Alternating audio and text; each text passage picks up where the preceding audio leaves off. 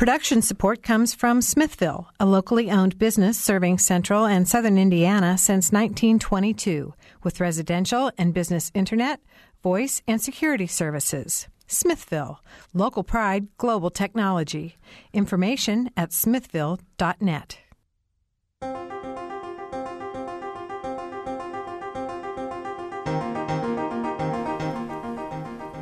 Hello and welcome to Noon Edition. I'm Sarah Whitmire, WFIU WTIU News Bureau Chief, along with Mary Catherine Carmichael.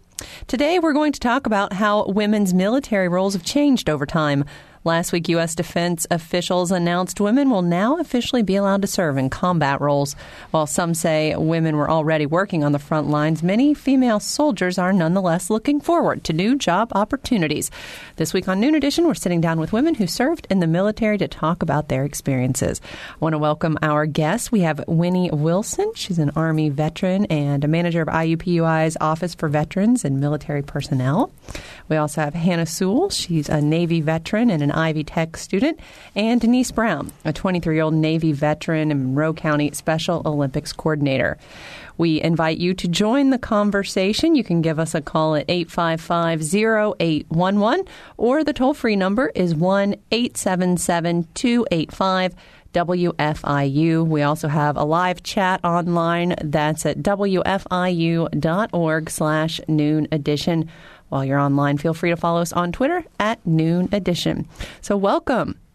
I'm hoping we can just start off by just learning a little bit more about each of your backgrounds. So, Hannah, do you want to get us going? Certainly. I am an Ivy Tech student, and my Navy career was cut short. I'm actually a military sexual trauma survivor, which has been a big topic in the news lately.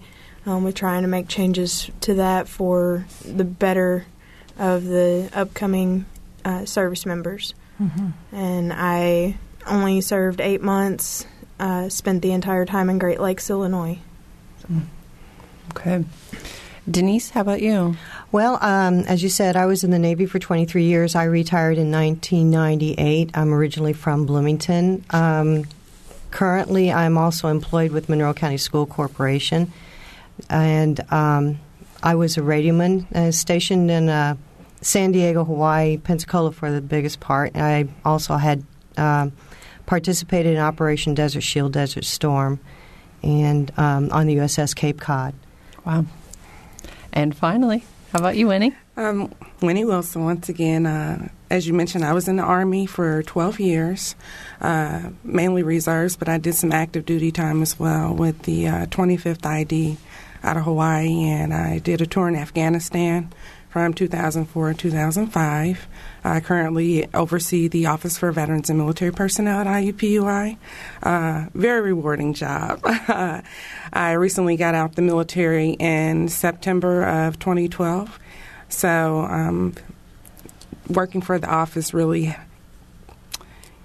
allows me to keep that connection with the military, which is really important to me. I want to just start by thanking all of you for volunteering to serve your country. That's a great thing. And I'm curious, and I'd like to hear from each of you, what drew you toward considering a military career? I guess military background in my family. My dad and brother are both prior Navy and currently in the Army National Guard in Kentucky, and I also wanted to go in for education purposes to kind of help get a better education and kind of see the world. Mm-hmm. Well, being from Bloomington, I tried a semester at IU, and that didn't work out. Mm-hmm. That was in 74, and so I decided I wanted to join the Navy. And I think sort of like in the background of my head, I really knew I was going to eventually end up in the Navy. But after trying that one semester, then decided to join. And then after I retired, I finished my college career. Yeah. Graduated in 2002. Good for you. Thank you. Well, I wish I could say that I joined patriotism. But honestly, I come from a military background as well. As far as my family, my dad served in World War II, and my dad's a Vietnam vet. 2 out of 3 of my brothers served, and so that was definitely a driving force. However, my parents didn't let me work growing up, and so I never had a real job. Even after I went to college, I wanted to work at a marsh, and they were like, no, and so I joined the military. In your face. And so it truly was an act of defiance. It turned out to be the best thing for me. So they didn't want you to join the military? Not at all. But they were happy after, I succeeded in the military, and, so it really instilled discipline. And I was a bit of a spoiled brat before, but having the military or joining the service and joining the Army specifically as your first job, I think that was a good move. That'll take the spoiled brat right out of you. I don't get the impression they tolerate a whole lot of that sort of thing. It's a wake-up call. Yeah. Denise, I want to ask you, just because you have 23 years in the military, what sort of limitations did you face when you first joined? Let's see. Well, women weren't on ships when I first joined. We were basically shore duty or overseas. My first duty station was in Hawaii. So that was basically a limitation right there. But then again, I wasn't even really thinking about shipboard duty at that time because there were no women on ships. But that changed in 81 when they started letting women on some of the training ships, and then later on the non-combatant ships. When I was pregnant with my son in 79, 80, they had just changed the rules where we used to not have an option. We had to get out of the Navy if we were pregnant or the military. But then by that time, I was given an option. I could stay in or I could go ahead and get out, and I decided to stay in. And my husband was military also, and they had just put together some maternity uniforms, but you had to order them, So, but now you don't even have an option anymore in the military. If a woman is pregnant, then they, don't have the option of getting in or getting out, or staying in or getting out. They stay in and then throughout the pregnancy. And you can buy maternity uniforms off the shelf now. I mean, but as far as other limitations, some of the jobs that we were offered after boot camp was a little limited, but now everything's open, basically. So when the jobs are limited, that then translates into limiting your career overall because you don't have the chance to have the same experiences that men have, and then that keeps you from gaining in rank. And is that correct? Well, it could be, but they promote you based on your job. So you're in competition with just the people that were within your job. I was a radioman, so I just competed with other radiomen. It wasn't anybody outside. Shipboard duty, would increase your chances of getting a promotion.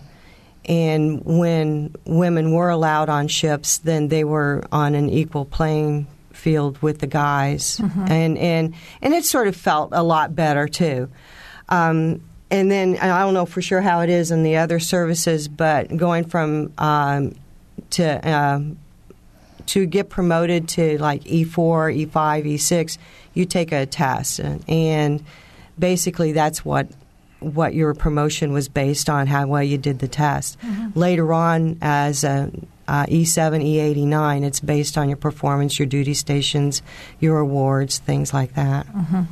Wasn't part of the decision to allow women in combat that then they could be eligible for the same promotions. Is that right? No? No, I wouldn't agree with. And it is a little different between branches. In the Army, it is performance-based promotions that deal a lot with your time. Your time in service. And there's not you have to look at the field I was in as well. I was a 75 Hotel or 42 Alpha, which is a personnel service specialist. So what does that mean? I'm sorry. Dealing a lot with logistics and things like that, paperwork, secretary, if you will, but not necessarily a secretary, but taking that role and getting the mission complete. So there were a lot of women actually in my MOS, in my military occupational specialty, and I do believe it was performance based, but the military culture itself, it's a male dominated organization and culture. So I think that permeates throughout all branches and across jobs as well. Did you feel limited because you were a female? I think some people do, but me personally, no. And that may have to... My background, once again, probably has something to do with that. I come from a family with 3 brothers. I'm the only girl and the youngest, so I'm a little tough. So, I feel like I can compete with any guy. But that's just me. Yeah, basically it was the same thing with me. As long as I did my job and I would do my best, then I felt that I wasn't limited anywhere. There was a lot of I did a lot of firsts, according to my duty stations, and I just didn't really feel any different. It was just me doing my job. That's what I wanted to do, was do the best that I could do, and so I didn't feel any limitations whatsoever. And then, Hannah, your story is kind of the worst possible case scenario where you encountered kind of the ultimate in discrimination in a way. In a sense, my job in the military, I was actually going to school to be an engine mechanic for gas turbine engines on board the new ships being built. And because it is engineering, it is even more male dominant. So only 1 in every 5 women would actually be offered that rate or job title. With my background with my dad doing electrical work, it kind of helped with the engineering push, and but it was difficult because it didn't matter. In my case, it didn't matter that I was another sailor or whatever. It just had to do with, this happened, you're female, you're saying this happened, and they didn't take it too serious. And like in my So you claimed that you had a sexual assault committed on you? Yes. And they said? The outcome of it all was they kept switching investigators on me. They transferred my perpetrator, and they promoted him 4 times, and he got to walk away scotch-free, but knowing in the back of his mind and his conscience that it had happened. Right. And that guilt feeling. And it's hard. I have worked very hard to try to move forward and help kind of educate others, especially young adults, on how to handle those situations as they arise with them or their friends in the military. So did that experience lead to the ending of your military career then?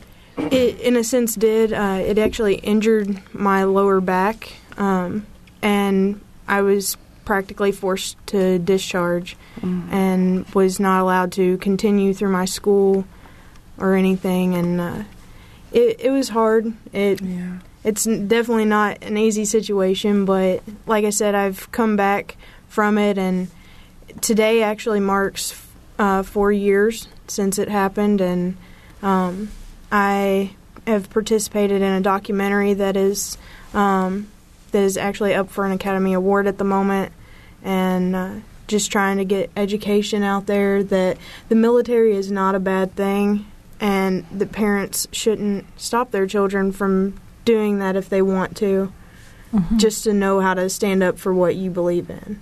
Right. I want to ask both of you, how do you think last week's announcement will just change the way the Navy works? I'll let Denise start that one off. Denise, you do have rank after all. Okay.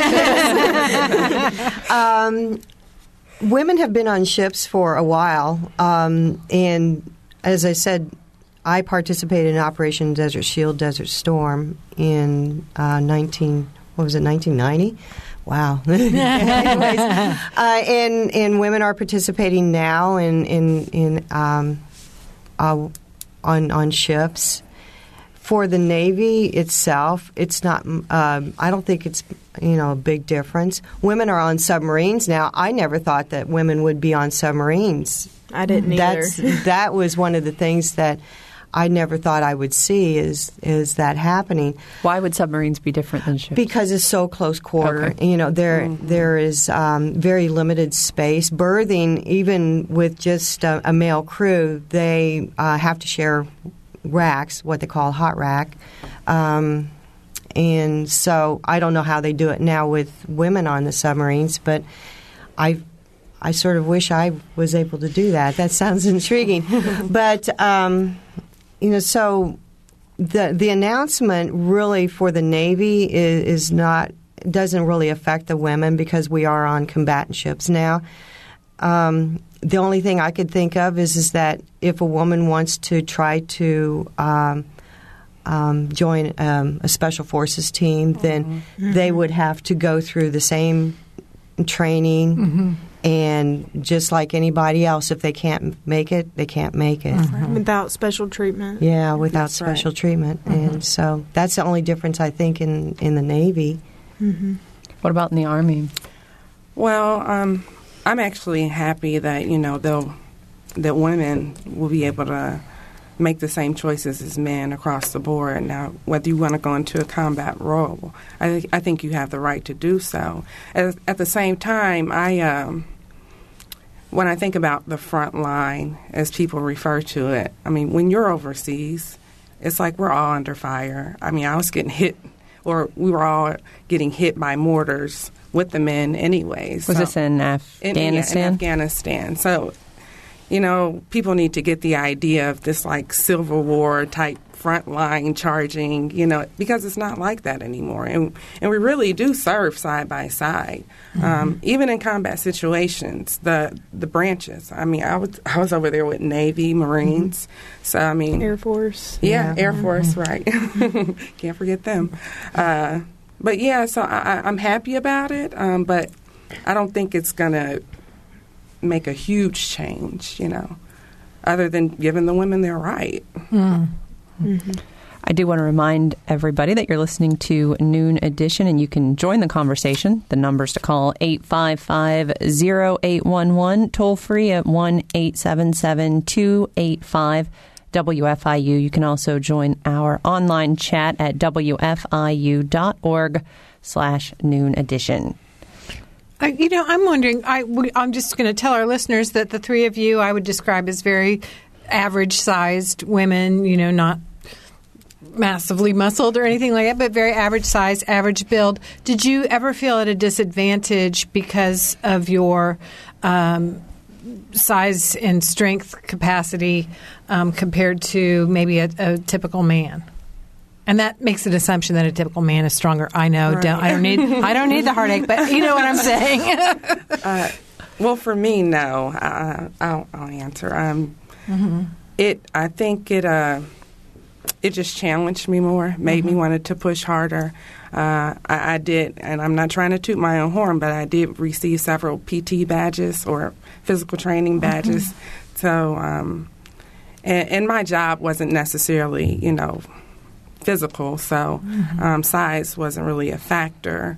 But it really pushed me to do better, and I didn't feel outdone by my male counterparts. That's cool. Yeah. Well, I was in communications and don't need to be brawny. Yeah. Right. So there are so many jobs within the armed forces. Did you have a similar experience? No, I've always kind of been tomboy and intimidated a lot of guys. So because of I have sports backgrounds and always enjoyed competing against guys. I choose male dominant careers because of that, because I want to show these guys that just because I'm a woman and my anatomy is different, I can still do the same job as them, and there's a chance that I could do it just as well, if not better, than them. One of the arguments against this has been that women don't have the upper body strength, and if one of their fellow women gets injured, then how are they going to help them? Women rely a lot on their leg strength.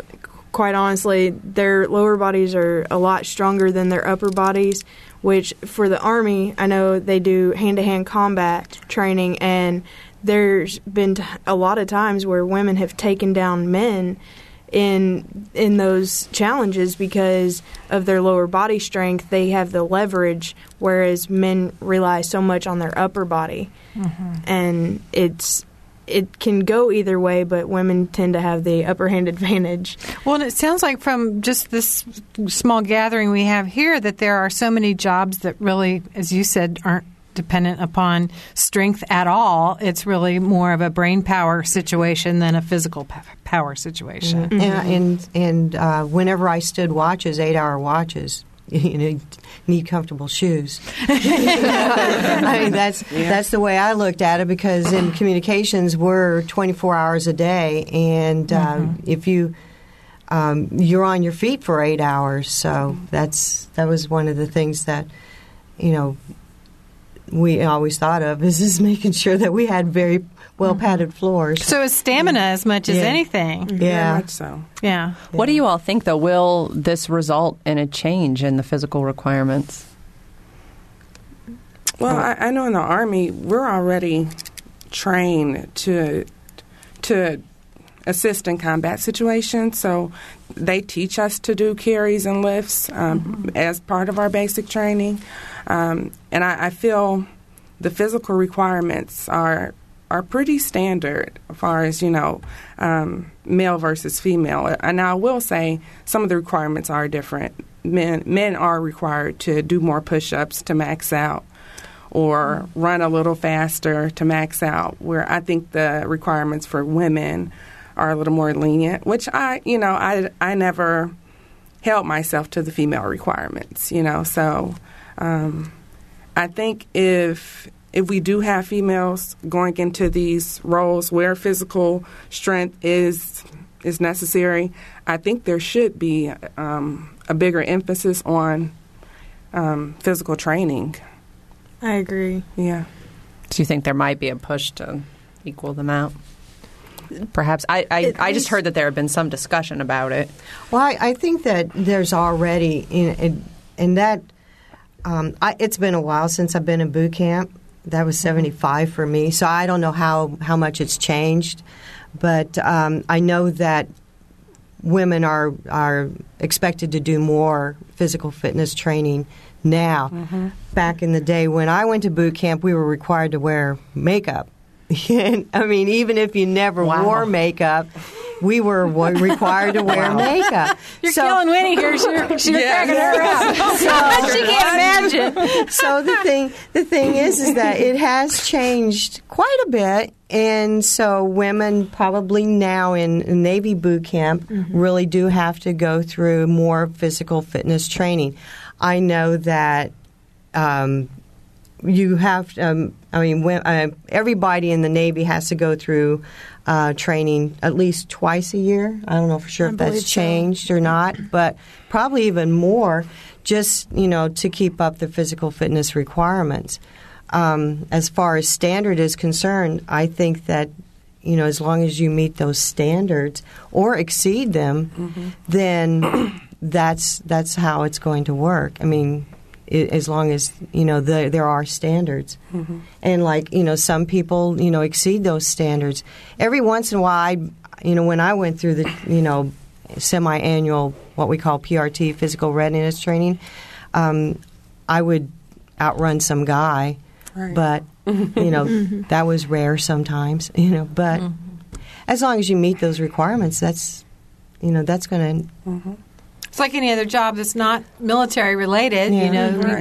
Part of the job description is, must be able to lift 50 pounds or whatever. So, I guess as long as you can meet those standards, then it should be okay. And I've actually done some research on like the special operations for the Navy that have I think, if I'm not mistaken, it's been in the last year they've opened quite a few of them up to co-ed now, and there's not much difference in the physical fitness restrictions and the amount of push-ups and sit-ups, pull-ups, and run times that you have to do as the men. There's not much of a difference. They're trying, I believe, with special operations, they're trying to push for being on equal playing field as far as physical fitness for those roles. Makes sense. We do need to take a quick break here. I want to remind you, you're listening to Noon Edition. We are talking about women in the military today. You can give us a call at 855-0811.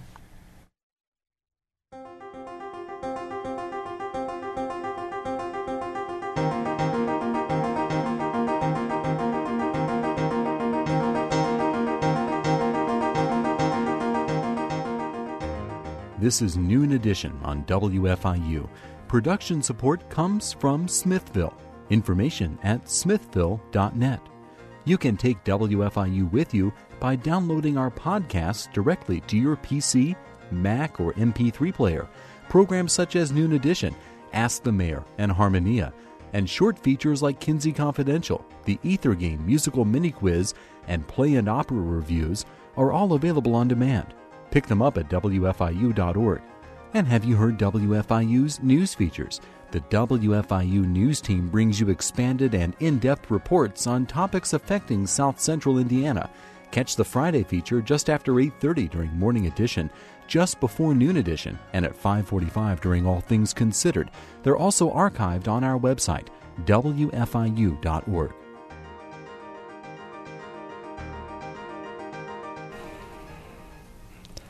Welcome back. You are listening to Noon Edition on WFIU, and today we're talking about women in the military. Again, our number's 855-0811, toll free at 1-877-285-WFIU, or you can go online and join our live chat at WFIU.org/Noon Edition. In the studio today, we have Winnie Wilson, who's an Army veteran manager and at IUPUI's Office of Veterans and Military Personnel. Hannah Sewell, she's a Navy veteran and currently a student at Ivy Tech. And Denise Brown, who's a 23-year Navy veteran. So welcome again to all of our guests. We've been talking a lot about physical requirements and an even playing field for women in the military. But I think one thing I wanted to talk about before the end of the show was the role of motherhood in the military. I think that when people heard most recently about this opportunity for women to be in combat, a lot of people think, oh gosh, they flash to a picture of somebody who could potentially be pregnant, in military, in imminent danger. Although Winnie, certainly you made the point, anybody who's involved in any kind of military situation is potentially in danger. At any rate, I think it makes people particularly uncomfortable, the thought of mixing motherhood and the military. And I'd like to get you guys your reactions, what you've seen, what you've experienced. What do you think about that combination? And just give us your... Winnie, do you mind starting us on this one? Not at all. Well, one thing I want to mention, because you said the idea of a pregnant woman being in combat, that's not likely to happen. Since we, get tested and, we're not supposed to be engaging in sexual activities when you're in a combat situation. Mm-hmm. So that part is unlikely. However, my heart goes out to women who serve and leave children at home. I'll be honest with you, that's why I'm not in the military now. But my husband, he is in the military. I hate to admit, but he's in the Navy. You just had to get that dig in there. Get that one in.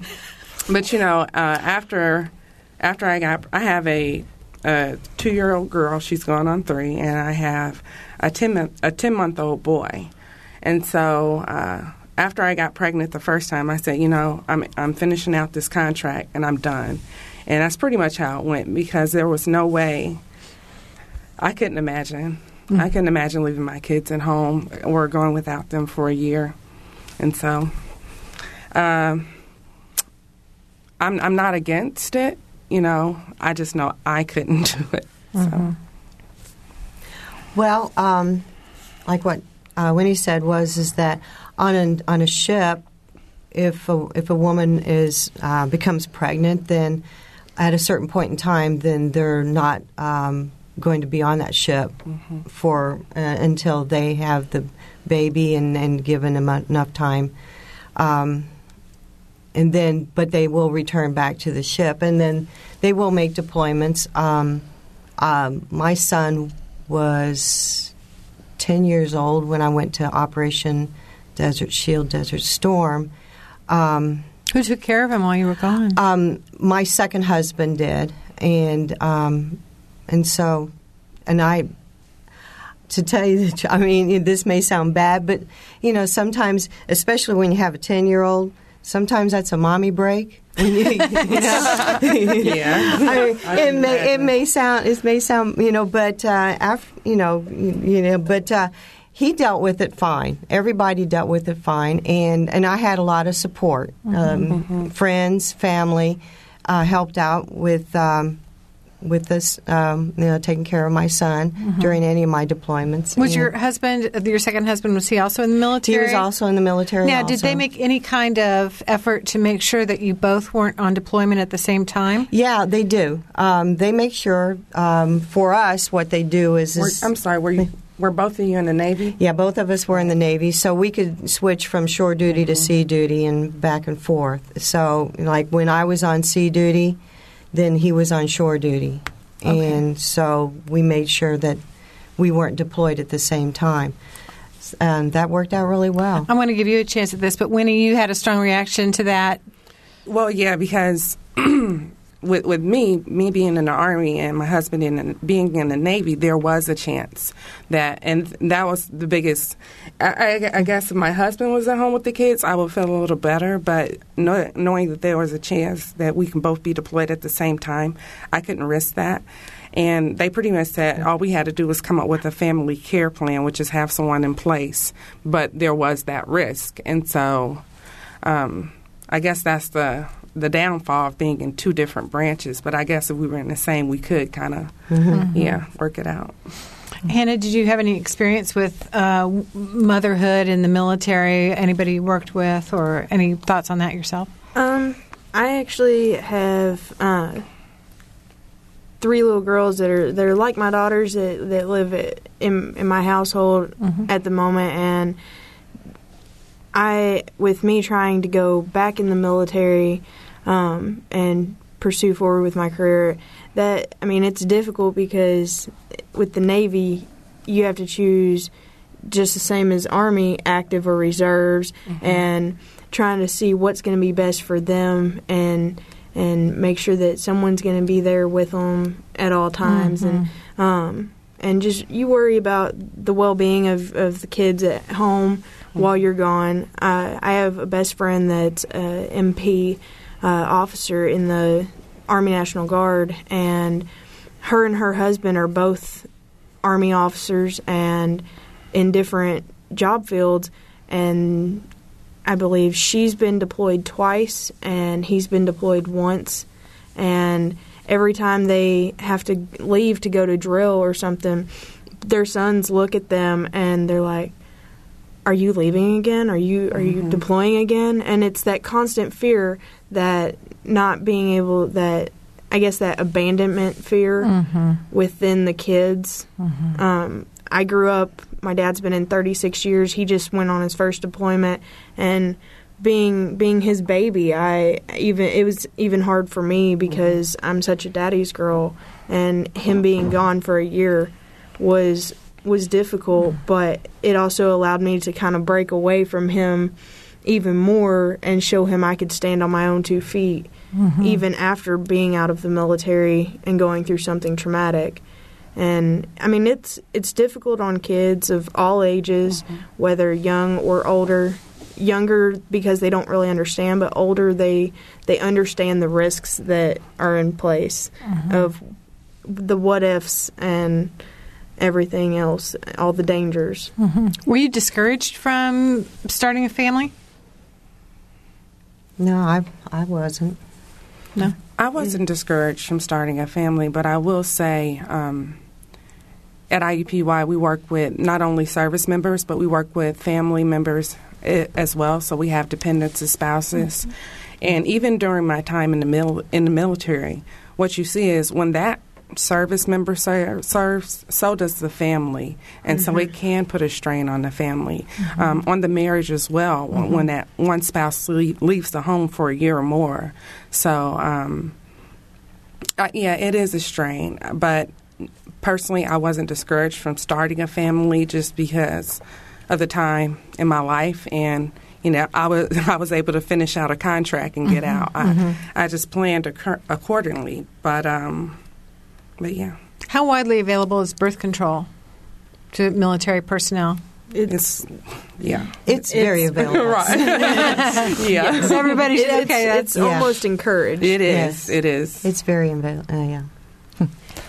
I want to invite our listeners again to join the conversation, 855-0811 or toll free at 1-877-285-WFIU. You can join our live chat at wfiu.org/Noon Edition or follow us on Twitter at Noon Edition. Winnie, you were just talking about some of the people you work with. Do you see any issues that are specific to to female veterans when they come back? One thing I noticed that female veterans are less likely to self-identify, meaning they won't tell people they're a veteran because they feel like they don't fit in with the typical male personification. Yeah, seriously. And so I'll be honest, I didn't identify or self-identify. I had some issues with that, Why? I'm puzzled too. I can't really explain it. I'm more comfortable now because I feel like at IUPUI through my students I've been able to kind of heal and come to terms with. Yeah, I don't know. See, from the outside looking in, I hear that you are a veteran, and I'm like, wow, that person has a whole nother dimension to themselves that I don't even know about, and that I think that's so cool. And but now that you mentioned that, I think as veterans, sometimes we feel like other people don't really understand what we went that through. Experience was right. Well, I'm sure that's true. And so, how do you convey that? And it's hard for civilians to understand because they've not endured the training that we have or seen the things that we have over the course of years of the different wars and the different combat situations. So it's harder for them to understand on the home front, really, on what we all really go through. I'm sure that's true, and maybe what you are self-identifying as a veteran, I don't even know what that means, really. Yeah. Not being that. I mean, it was part of my life, and whenever I do tell somebody that I'm a retired veteran, they look at me like they're, questioning me, and go, do you want me to pull out my ID card? I can do that, because I do have a retired ID card. But for the most part, people right now, go, really? Oh, that's fascinating. Where'd you go? Where, were you, exactly. Were you on a ship? What countries did you go to? And so, they question, they asked me where I've been. At first, How does that feel? Yeah. Oh, it feels good. I mean, when I first moved back to Bloomington, people were saying, "You really retired?" Well, you're very young looking, and so it would thank be. you. Well, no, so it would be hard for people to imagine that you could have retired from anything already. Yeah, but I still have to work, and so And I think not only just being a woman, but I know men who have trouble self-identifying as a vet. And another piece of that is because sometimes you get this reaction of, oh, you have PTSD or something's wrong, especially if they know you served in combat. Right. Excuse me. I'm very fortunate especially on a college campus as well, but I'm very fortunate that IUPUI, they create a campus climate that's very embracing and aware and, involved with our student veteran population. Mm-hmm. And so they are accepting, but I think it takes time, and you have to embed that, in cultures. Mm-hmm. And Ivy Tech Bloomington campus is a lot like IUPUI in the veteran respect sense. Right. They've even started, I know last semester, started offering veteran-only classes that veterans teach. I guess so, because something that I've noticed at Ivy Tech is, like, sometimes you get stuck in classes where they treat you like you're a child and not like you're an adult, and especially as a veteran and the things you've already gone through, that's kind of degrading in a sense. So offering those veteran-only classes, you're all on one level. Right. You all should all be on the same, I guess, not really maturity level, but mindset of you're here to get an education. Mm-hmm. Now let's get down to business, and it's Hannah, okay to have fun. And Hannah, like, anytime you meet another vet, automatic connection. Yes. No matter what branch you served in, color of your skin, you're a vet, I'm a vet. Yeah. I'm comfortable talking to you. I'm comfortable sharing my stories with you.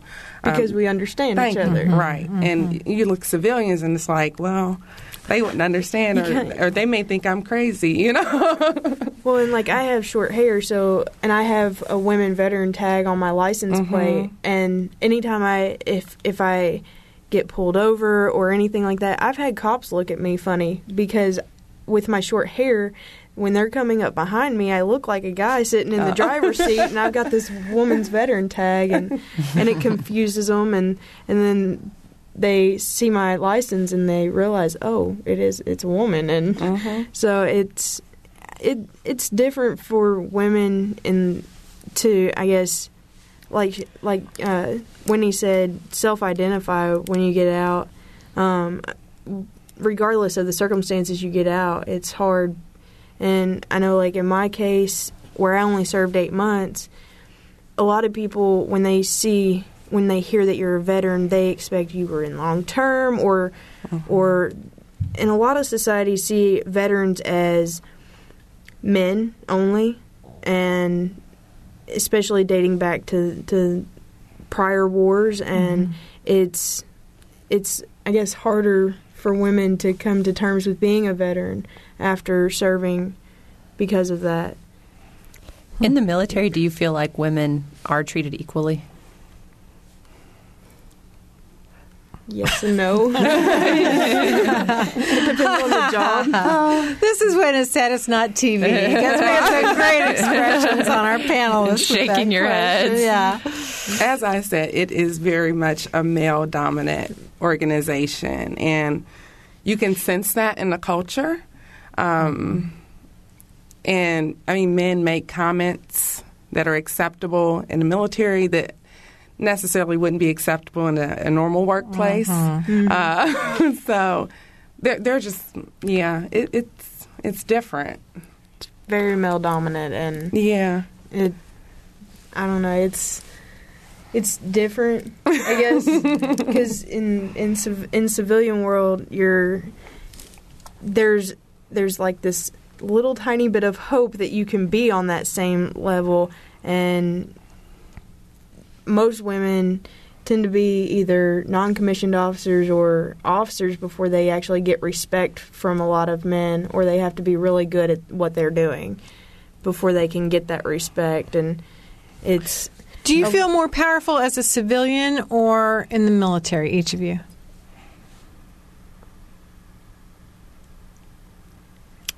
Winnie? I reached the ranks of non-commissioned officer in the military, and I know I had the ability I would have gone much further had I stayed in. So I kind of felt I had a pretty good degree of power. I guess it's the word that I'm struggling with because now I don't feel powerless. I love my job, and I kind of run my office like the military. Yeah.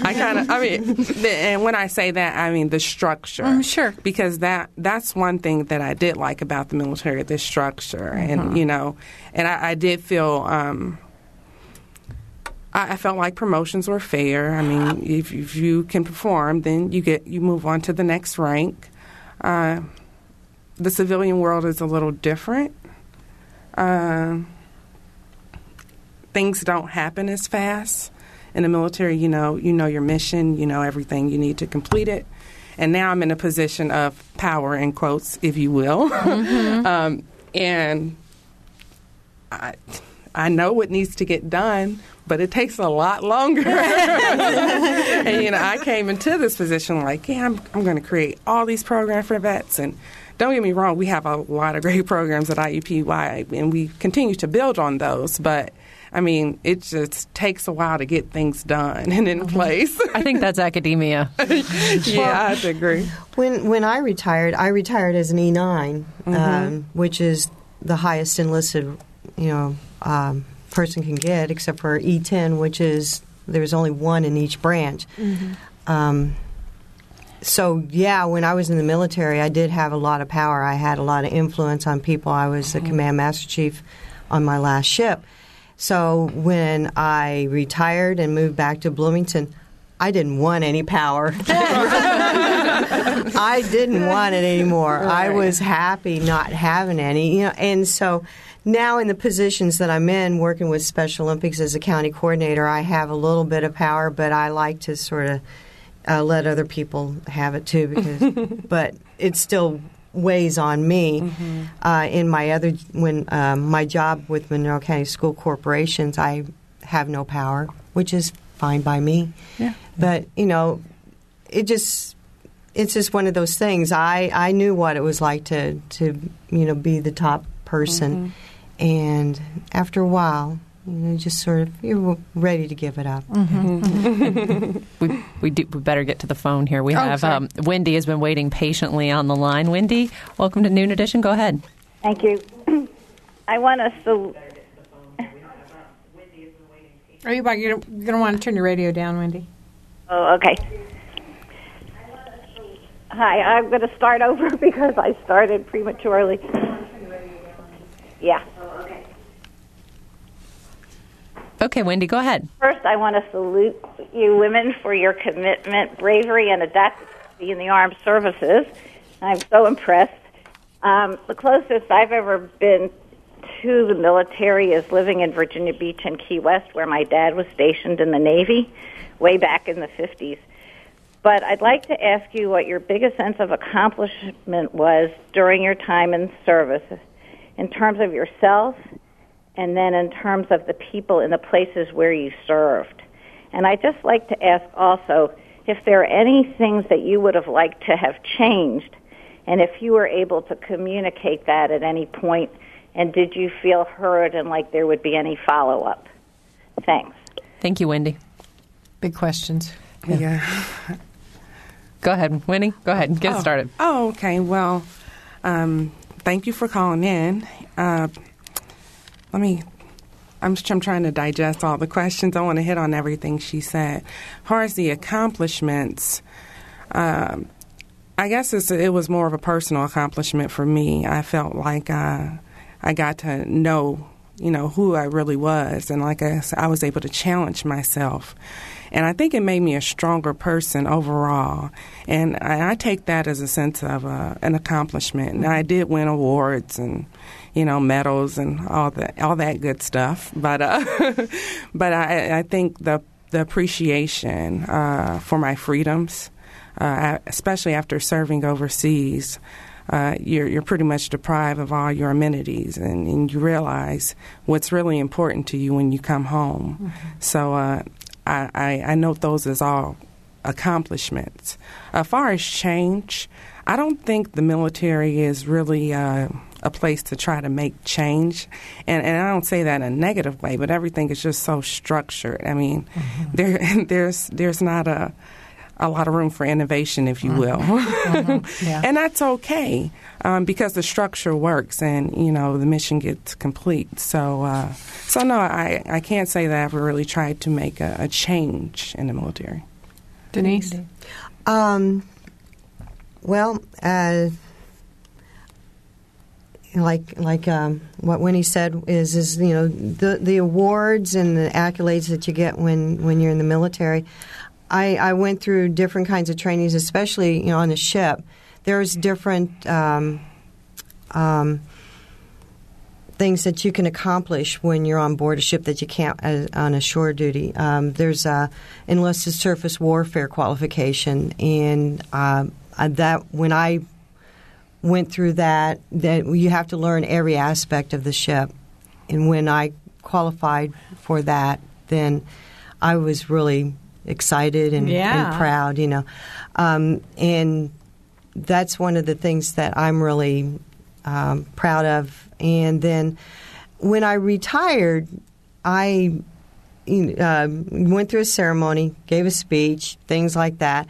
One of the things that I had mentioned is that we take a whole bunch of people who are representative of society, and we put them in the military. And everybody's got a different opinion, a different thought, different background.